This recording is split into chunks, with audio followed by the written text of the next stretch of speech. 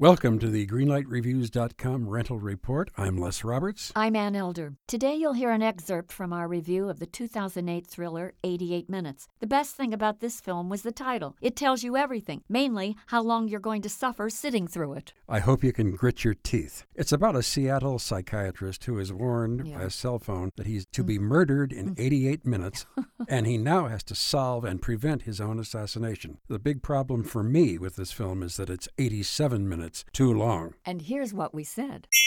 I have never seen so many hints being dropped and so many false leads to kind of make you think, well, it could be that person or this person who is really making these threats to Dr. Jack Graham. And you will figure out within 20 minutes who the bad person is, but I figured out very, very quickly, and then it got even more boring. Let's talk about the casting, however, because some of the women in the film were quite good. Amy Brenneman is in the movie, Alicia Witt, Lily Sobieski. They are all 6 feet tall, or at least it seemed to be, and Al Pacino looks like he's 5'2".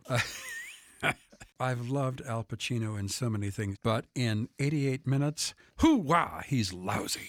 Well, the movie is so terrible. It is awful. That said, I have to give the movie, I'm sorry to say, Big Al, a red light. I got tired of this whole picture. Red light for me, too. Red light from both of us for 88 minutes.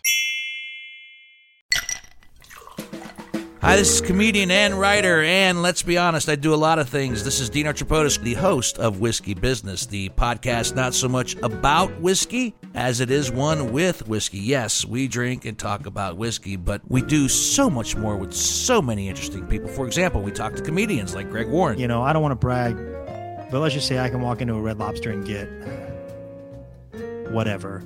You know, I think the pause right there is probably more important than the word. Amazing athletes like boxing champion Buster Douglas. When a fighter's down and he's looking for his mouthpiece instead of trying to get up. That's when I knew it was over. Yeah, right? And yes, Bigfoot chasers. Do you believe in Bigfoot? And if so, does he really eat beef jerky? The Bigfoot thing is people have seen these, and I've seen a lot of compelling evidence about it. It's Whiskey Business with Dino Tripodis. Join us for what we call a good conversation with a good pour.